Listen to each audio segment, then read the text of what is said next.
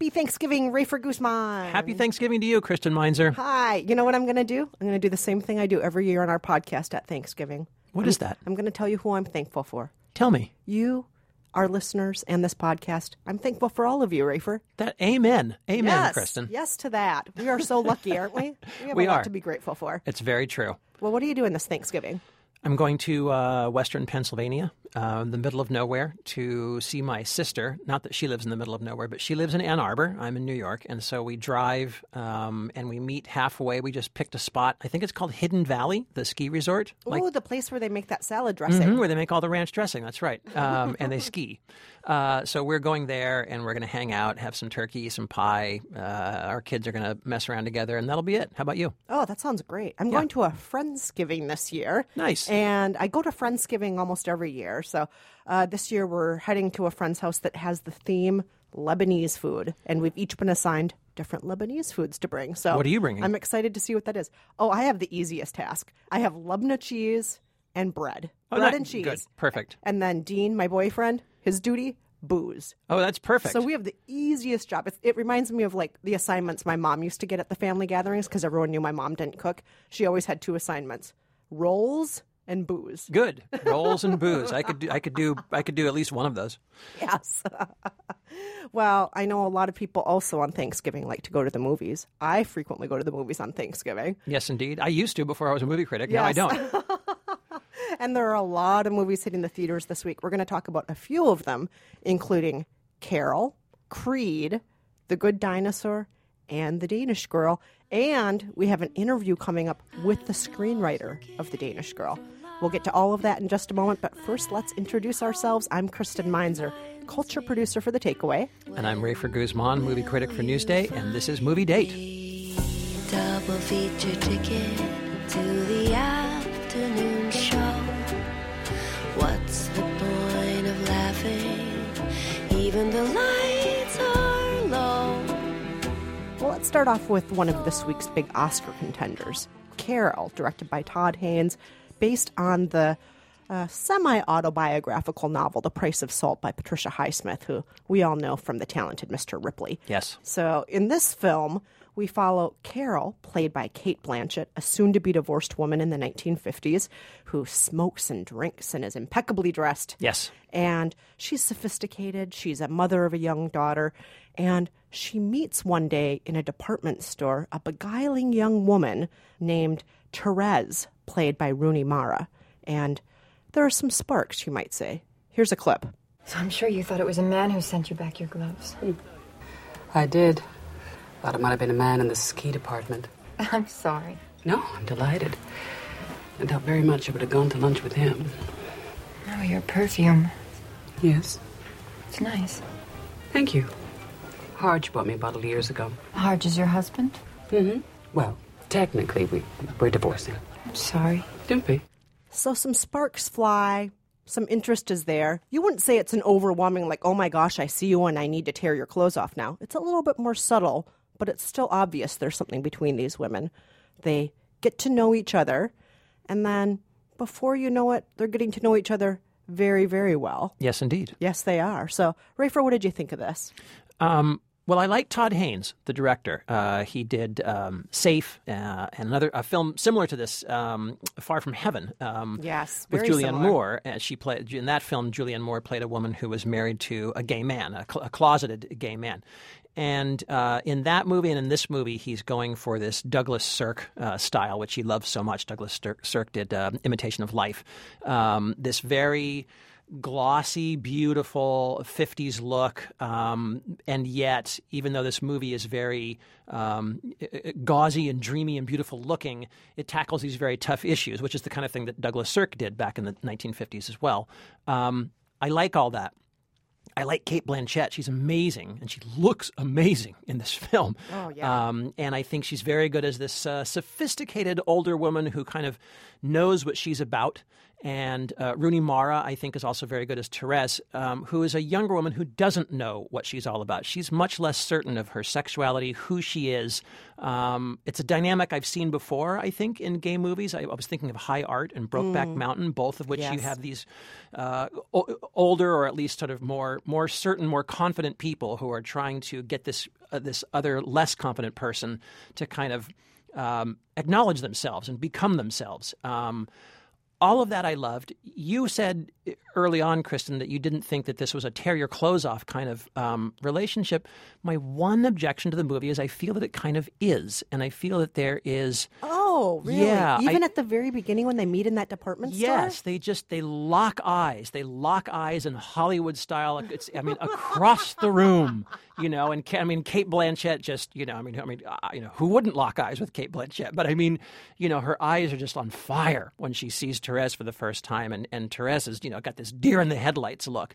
And I almost felt like their relationship was built just a little too much on physical desire. Oh, interesting. And not something more emotional and sort of based in the larger world. That is my one small complaint. Otherwise, I loved the movie and I thought it was great. What about you? Well, I was going to say the reason I feel that it's not tear your clothes off, there's a lot of buildup. There is, There's yes. so much buildup, and some of that buildup I felt could have been condensed a little bit. Some of the moments in the first half of the movie feel a little bit slower than they need to be. A little stretched out, you thought? Yeah, that's what I felt. And then the second half, I feel that it builds a lot more momentum, and I don't want to spoil anything, but especially during the end, which I especially loved the ending. I think, yes. But I would have liked it sped up a little bit, but that's a minor complaint of mine.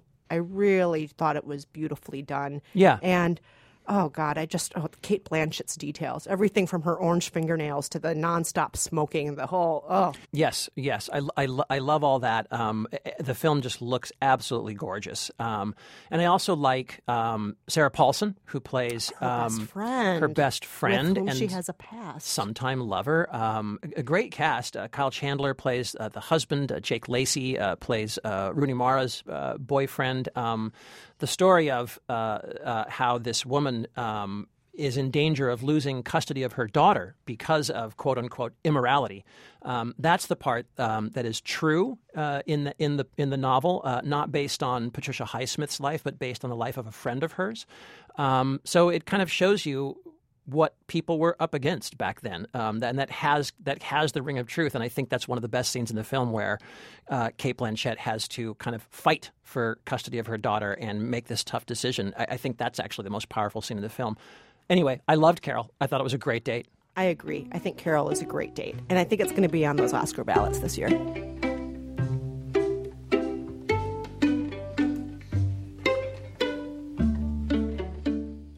So next up is the latest Disney Pixar film. It's the second Disney Pixar film this year after Inside Out, which came out earlier. This is The Good Dinosaur.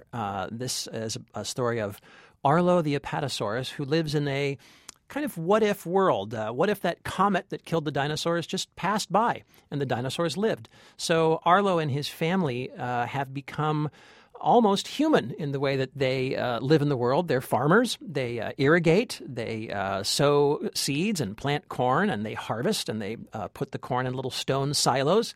And Arlo is the runt of the family. He's supposed to kill this corn-eating varmint that's been plaguing his family, but it turns out to be a little cave boy, very cute little guy, and he doesn't kill him.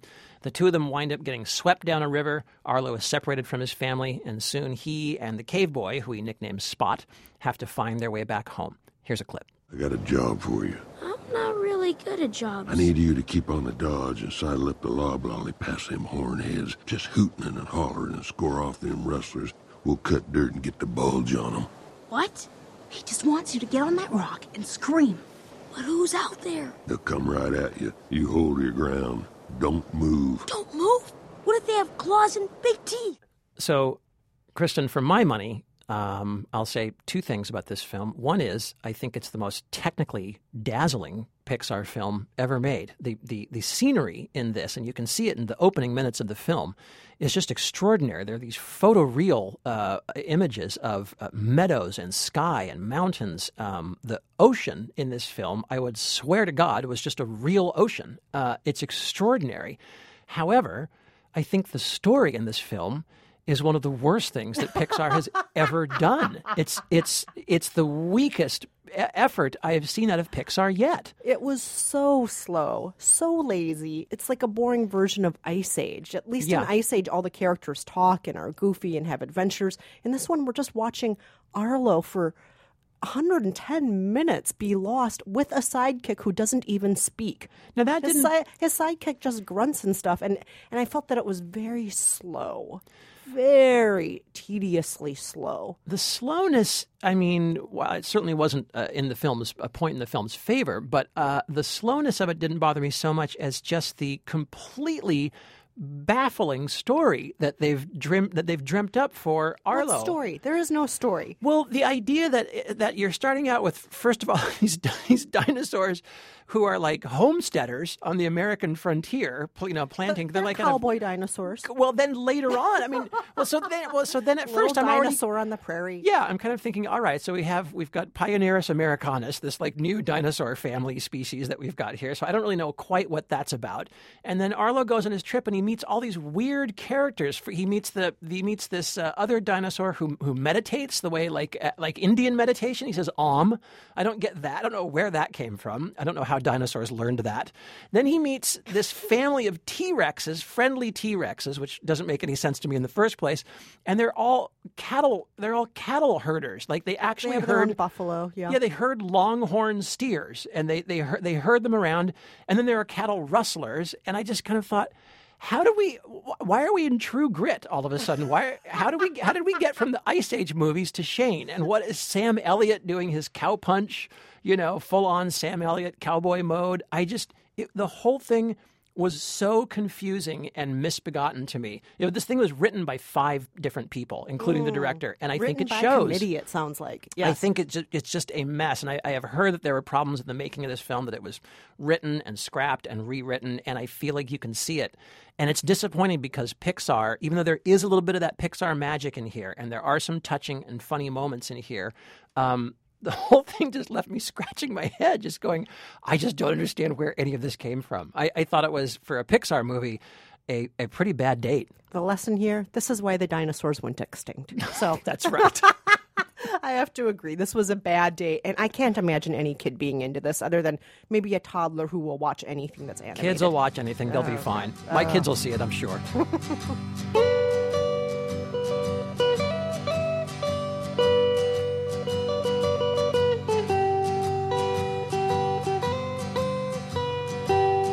Well, let's move on to the movie that might have the biggest wide-ranging crowd appeal because it's part of the Rocky franchise. Rocky, the franchise that's been around since I've been alive. So in this film, I'm not sure if all the listeners out there know all the Rocky story, but Rocky had an adversary who eventually became a friend named Apollo Creed. And in this film, it's many years after the first Rocky. Apollo Creed's illegitimate son Yes. is now grown. He's decided, I want to be a boxer. Apollo Creed is dead at this point. He wants a mentor. He tracks down Rocky Balboa to train him. He introduces himself like this. Yeah, he's great. He's a perfect fighter. Ain't nobody ever better. So how'd you beat him? Time beat him. Time, takes everybody out. It's undefeated. Anyway, I got to lock So when up. Mickey died, he came and talked to you, right? Talked you out of quitting, took you to L.A., trained you, brought you back. How do you know all this? How do you think? What are you, like a cousin? He's my father. So Rocky's like, oh, what should I do with this kid? Okay, you know what? I guess I will train you. And then they go on a journey together that involves training, involves boxing, involves a little bit of taking care of each other at a certain point, and then also realizing what family is. And so it does have, those attempted lessons at connection and love and having a heart and so on, while you're just beating the crap out of each other, of course, right? and did you buy that, Kristen? I sure did. Really? I did. I will confess, it might have been the result of going in with such low expectations because Rocky Balboa, the last film, was so abysmal. Whew. It was just so absolutely horrible that I thought anything was going to be a surprise that was better than that.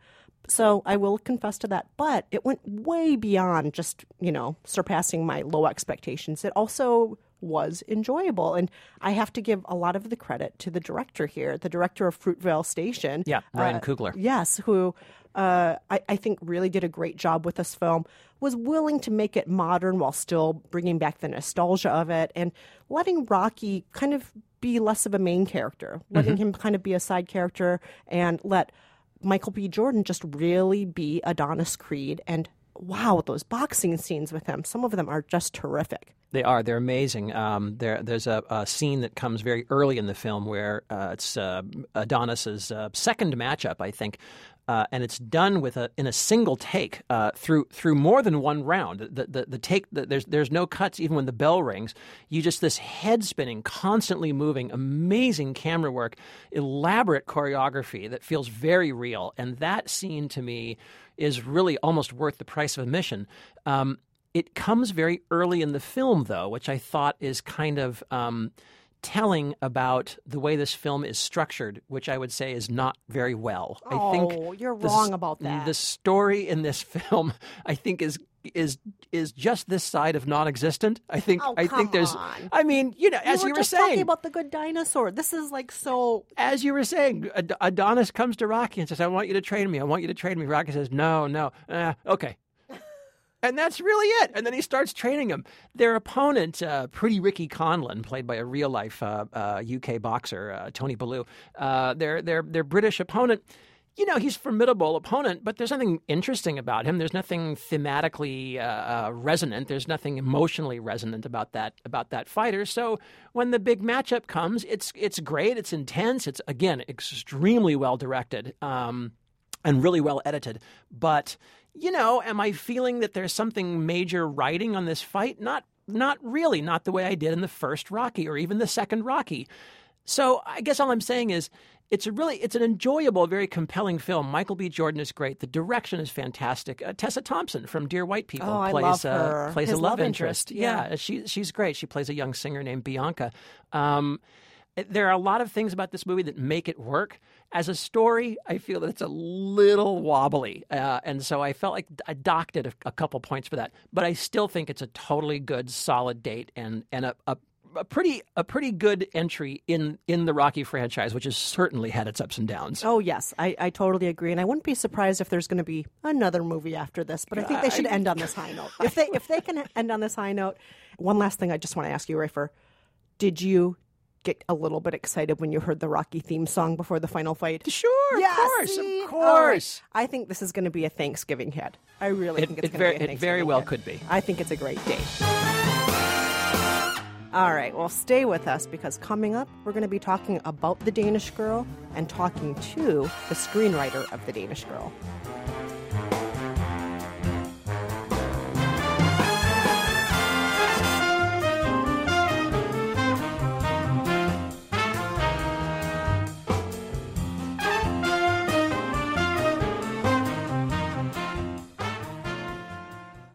I'm Rafer Guzman. And I'm Kristen Meinzer. And this is Movie Date. And next up, we're going to be talking about The Danish Girl. That's the new film with Eddie Redmayne playing Lily Elbe. She was born a male, became an artist, and then became one of the first transgender people to undergo sex reassignment surgery in the very early 1930s. And it's the story of her transformation into a woman. It's also the story of her wife, played by Alicia Vikander, who stuck with her through much of this ordeal that she went through. What was it about him? I don't know. But we went for coffee, and after, I kissed him. And it was the strangest thing. It was like kissing myself. Kristen, you got a chance to speak to the screenwriter of The Danish Girl, which I should say is directed by Tom Hooper. Yes, who directed King's the Speech? Oscar-winning King's Speech. And I do think this one has very major Oscar-winning potential. Oh, absolutely. It's getting a lot of Oscar buzz already. And I think a lot of that has to do with Eddie Redmayne's transformation. When people Yes. see Eddie Redmayne as Lily, I think people are just wowed, like, you're a beautiful woman. Yes. Look at how you did that. But I also thought Alicia Vikander was just terrific. She as is terrific. Gerda in this. She's so good. And it's notable, since this is all based on a true story, that it was first the memoir of the real Lily. Yes. And then it was a novel adaptation Yes. called The Danish Girl. And then it became the screenplay. So when I was talking with Lucinda Cox and I asked her about how familiar she was with all of the prior writings about Lily, and this is what she had to say. No, I was sent the novel with a view to adapting it. And, you know, when you're looking for material to work on as a screenwriter, it's kind of like panning for gold. And you know very quickly when you see it, you know, you sift away. And when a book like this comes along, it's a remarkable opportunity, and I was very keen to be involved very quickly. And then when I started to research the underlying true story, I was just astonished by it. You know, astonished that it wasn't better known, and also that it happened. I had no idea that gender confirmation surgeries were being performed so early. Yeah, and the film suggests that Lily was actually the first sex reassignment patient in history. Is that actually true? I don't think we can know that. So I wouldn't make that claim, but she's certainly among the first. Mm-hmm. And the film suggests that 2 surgeries were what she underwent. Is that correct? That's what we've suggested in the film. In the first operation that she has in the film, we've actually combined 2 of the surgeries. There were certainly 4. There were possibly 6. Nobody wants to see a film with 6 surgeries in it. And you know, some of those surgeries were correcting earlier surgeries, but it was without question a really grueling and difficult process, and a very dangerous process to go through at that time, given that there are no antibiotics and limited pain relief. And back in the 1920s and 30s, was transgender identity something that was talked about or known about at all? Well, I think the word transgender certainly wasn't around. So for somebody, for these people, for Lily and for her partner Gerda, they were really inventing the road for themselves as they went along. And I think they spent a long time in a kind of wilderness where Lily was looking at having a lobotomy or was suicidal by the time she managed to find a doctor who would perform the surgeries. Having said that, there was, you know, if you think about cabaret, that's, you know, and the Weimar period in Germany, there was a period of liberalism and kind of modernism where certainly there's a sense that the dualities in terms of gender are breaking down. So Gerda, for example, is herself a woman who's now kind of starting to operate in a kind of male world, who's an artist, who's kind of being taken seriously as a professional, and is, you know, the marriage is kind of very open and outward looking in many ways. So I think, you know, there's a kind of clampdown after that with the rise of fascism. And that's really where the story gets swept away, is that the politics shifts in Europe, and that's when the story is lost. And I just love Gerda. I have to confess to you, I think she was my favorite character in the movie, actually. Can you tell us she's extraordinary. Can you tell us a little bit more about the real Gerda? Yeah, the real Gerda was a portrait artist, and she was also a fashion illustrator. Was very kind of formative in influencing, you know, young women's opinions of what it might be like to be a modern woman through her fashion illustrations, and something of a trailblazer in that respect. She supported her husband Einar absolutely through this remarkable transition, in spite of the fact that obviously it came in a sense at a cost to her. But I think she was... One of the great things about the film is getting to write a character who is so good. I mean, there is so much goodness in her, but that goodness is really kind of active and radical and exciting. And that she was a gift to work with in that respect. Her art, again, was kind of less well known for a while, not uncommon for painters generally, certainly not uncommon for women painters. But I'm delighted to say that there's a big new exhibition of her work that's just opened in Copenhagen, the biggest exhibition ever. And I'm really hoping that the film will be part of help to raise the profile in terms of her work. Mm. Now, the timing of this movie coming out right now, it seems very well timed. A studio couldn't ask for anything better with all of the events of the last few years around transgender visibility and transgender rights and so on. Was this something that was in the pipeline for years, or was it planned around this particular time in history? I would love to tell you that I saw this moment and decided to capitalize on it, but I wrote the first draft of the script 11 years ago. Wow. We've been trying to get it made for that length of time, and although it was always relatively easy to attach talent to the film, there were always actors who were very, very keen to be involved, and we've had some very luminous directors attached to it. It was always difficult to finance because of the subject matter, and so I feel incredibly grateful that Tom Hooper came along when he did and committed to it and just had enough industry clout to be able to get studio finance behind it. And it happens that, all these things have come together. Again, we just couldn't have known how quickly the conversation around transgender was going to move. The last 2 years have been phenomenal. And so I feel as though, having spent the last 11 years trying to get this film away, it's really found its moment. That was Lucinda Coxon, the screenwriter of The Danish Girl, which comes out today and is probably a big Oscar contender for this year. Yeah, and you think it might get Best Picture. I think it's very possible. It's going to be that, I think, or Spotlight at this point. But we haven't seen The Revenant, and we haven't seen Joy. Still much to come. We have so much to talk about in the next few weeks. We certainly do. But before we go, we have to talk about trivia.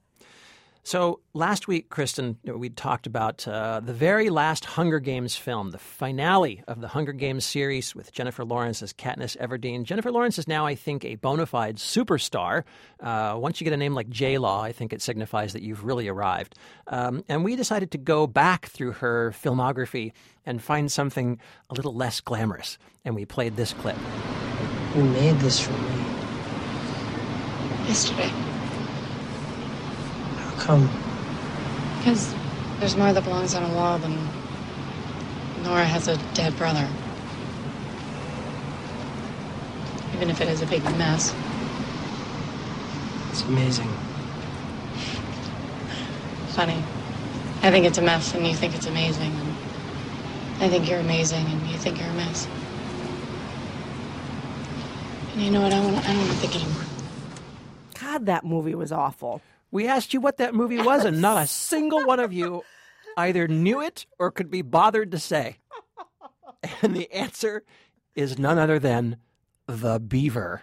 I think this speaks well to our listeners, though, Rafer, because the fact that they had the good sense to not see The Beaver means that they're all very smart. It's true. You can count yourself. Talk about giving thanks. It's horrible. Yeah. Let's just not even talk about that movie ever again. Let's all never right. speak of it. We stumped our listeners. So, Kristen, I think this week's trivia question might be a little easier. Tell us what it is. So this week, in honor of Carol, our movie where a shop girl named Therese meets the glamorous customer Carol, we thought of another movie where the romantic leads meet in a department store. Here's a clip. So really I'd better scurry. Well, maybe just a half a drink more.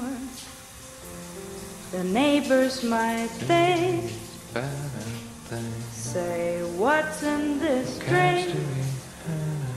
Everyone knows that movie.